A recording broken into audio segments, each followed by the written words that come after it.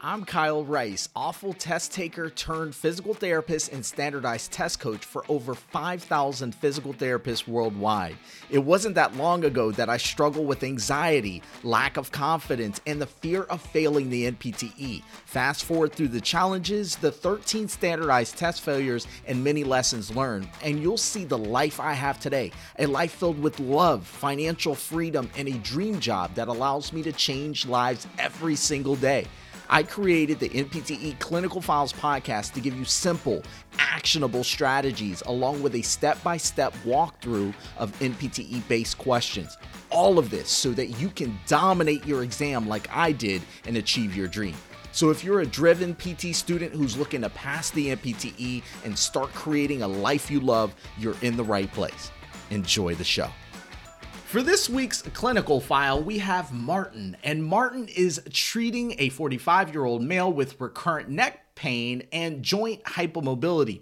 Before initiating end-range cervical mobilizations, the therapist would like to assess for vertebral-basilar insufficiency. To check the left vertebral artery, the most effective position to place the patient's head and neck is, so we have A, flexion, we have B, extension, we have C, right rotation, and we have D, which is left rotation. Let's make this happen. So we go up to the top. We have Martin. And Martin is treating this 45-year-old male with recurrent neck pain and joint hypomobility, right? So that's a pretty straightforward statement. Makes sense, right? We got somebody with recurrent neck pain, joint hypomobility. Most likely we're talking about the cervical spine.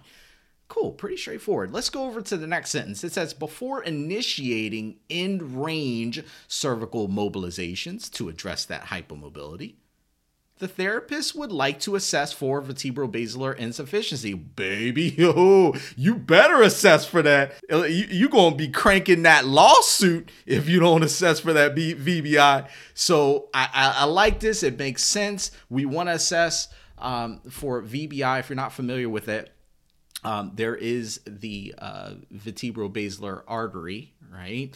And it's made up of the vertebral arteries. All right, and they join together to make the basilar artery.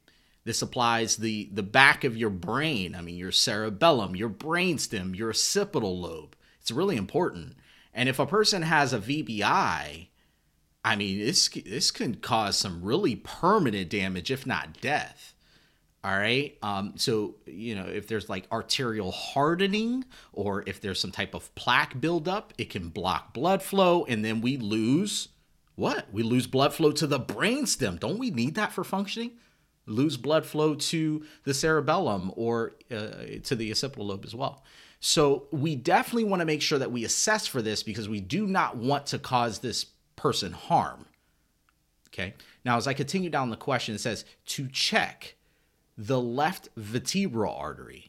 The most effective position to place the patient's head and neck is what? So bottom line, what is this question really asking me?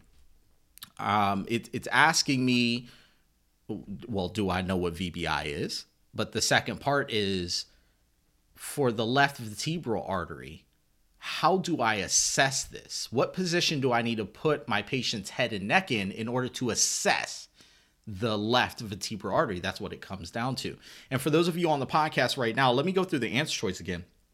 We have A, flexion, B is extension, C is right rotation, and D is left rotation. All right.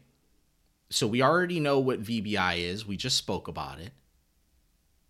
And one of the major questions that commonly comes up in my email box, people who message me are always like, man, what position do I put the patient in order to restrict blood flow to the left or the right artery? Like, what position do I have to put the patient in? So let's go through it. A says flexion. Okay, so I'm going to tell you right now, like, flexion isn't really a part of our vertebral artery testing. Think about it for a moment. Think back to orthopedic class. This is one of the like red flag testing that we do before we get into any down and dirty mobilizations or even in-range mobilization type things. We want to check the vertebral artery, right? So we do the vertebral artery test. What position do we do that in? You should be saying, well, typically the patient could be sitting or supine, okay? And then what we do is we bring the patient's head into full cervical extension, head and neck extension. We side bend it and then rotate it, okay? And that's supposed to be putting a lot of stress through the vertebral artery. Nowhere in there did you hear me say flexion. Flexion's not even a part of this, so I wouldn't say that it's the most effective to check the left vertebral artery. Does that make sense? So can we eliminate that one pretty straight off? Okay, so let's go ahead and eliminate that. Let's look at B. B says extension. I like it. It is a part of reducing blood flow through the vertebral arteries. It can, all right? But it's not specific. Yeah, it's a part of the test, but it's not specific to one side over the other. And so even though you may like to choose this answer, it's not specific enough to the right or the left. And so I'm going to go ahead and eliminate it. Let's continue down the line. C says right rotation. Okay, all right, let's think about that. So if I did right rotation, then which vertebral artery would be stressed more? Let me say that again. If I did right cervical rotation, head and neck rotation, would that stress the right side more or the left side more? This is where most people get hung up. I'll tell you this right now, that when you rotate your head to the right, you actually stress the contralateral side more. I'll say it again. When you rotate your head to the right, you actually stress the contralateral vertebral artery more. So if I'm doing right rotation, that's going to stress the left vertebral artery. I like this answer choice. I like it. And you may say, well, wait a minute, Coach K. How does that work? I mean, if I rotate my head to the right, isn't that compressing a lot on the right side? And I would say, yeah, when we're talking about the joint, it does a lot of that. When we're talking about the actual joint itself, the facets, yeah, you get some compression there. But when we're talking about the vertebral artery, when we rotate your head to the right, it actually puts a stretch on that left vertebral artery. And that stretch actually decreases the space on the inside where the blood goes through. All right. And that's what gives us a good test for the left vertebral artery is right rotation. I like that. Okay, let's continue down to D. D says left rotation. And like we were just saying, if we do head and neck rotation to one side, it stresses the contralateral side more. So if I rotate my head to the left, which vertebral artery is getting stressed more? You should be saying the right side, the right vertebral artery. So D can't possibly be our answer here. It's actually opposite of what we would want, leaving us with our final answer, our best answer of C, right freaking rotation. All right, there you go. There you have it. This comes straight out of your McGee textbook where you can learn a bit more about this vertebral artery test. Also, you may see it in there known as the quadrant test as well. All right, so you can read up about that. But definitely, if I wanted to stress this left vertebral artery the most, put this down in your notes. What I would do is I would extend, side bend to the right, and rotate to the right. Let me say it again. If I wanted to stress the left vertebral artery the most, I would extend, side bend to the right, and rotate to the right. That's going to put the most strain on that vertebral artery and then potentially cause an occlusion. Cool? So let me add a little extra piece. For those of y'all here with me right now, I think this is very important because you don't just want to know, you don't just want to know the testing. We also need to know what would this patient present like if, let's say, this test was positive. What would this patient present like if they came into the clinic with a VBI? So the way that I've learned it, and I found that this has always helped me, is I've learned it by the 5 Ds and the 3 Ns. Can we go over those real quick? The 5 Ds and the 3 Ns.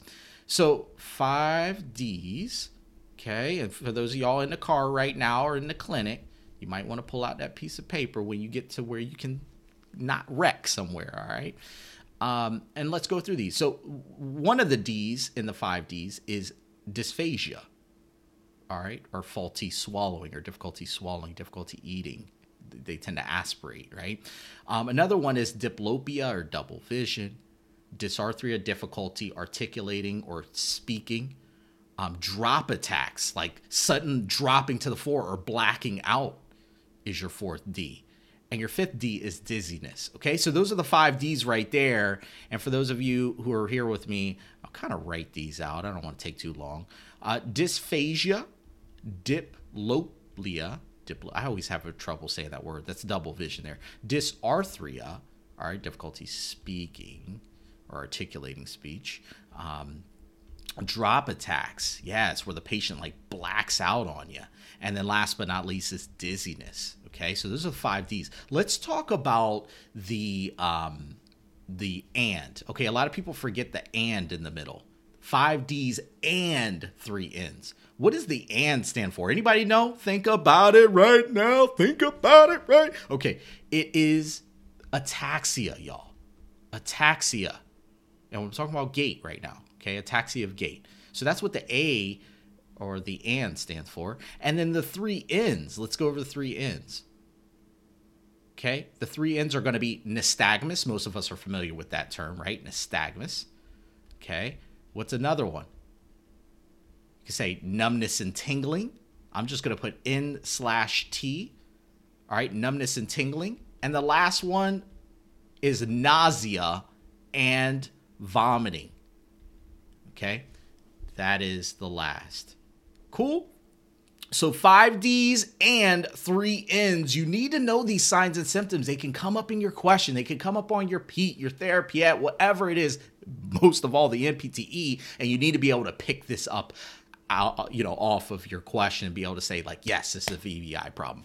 The 5 Ds and the 3 Ns. Put those down in your notes. Now, I never like to leave you just with basic explanations, basic signs and symptoms. I always want to take you a step further. For those of y'all on the podcast right now, what I did was I put together a very nice vertebral basilar artery insufficiency cheat sheet for you that's talk about the testing, it's talk about the rules of the testing, the procedure, but also what we can expect if we rotate the head in certain directions and all that good stuff. Okay, I compiled it for you nicely. So go into the show notes, click the link in there, and you can get it. Hi, this is Kyle, and thanks for downloading the podcast. I always enjoy spending this time with you, and I hope that you leave today feeling motivated and with a better understanding. Make sure to subscribe to get new mock NPTE questions each week. I deeply appreciate your support. It helps keep this mission going. And as I always say, keep learning, stay committed. I'll see you next time.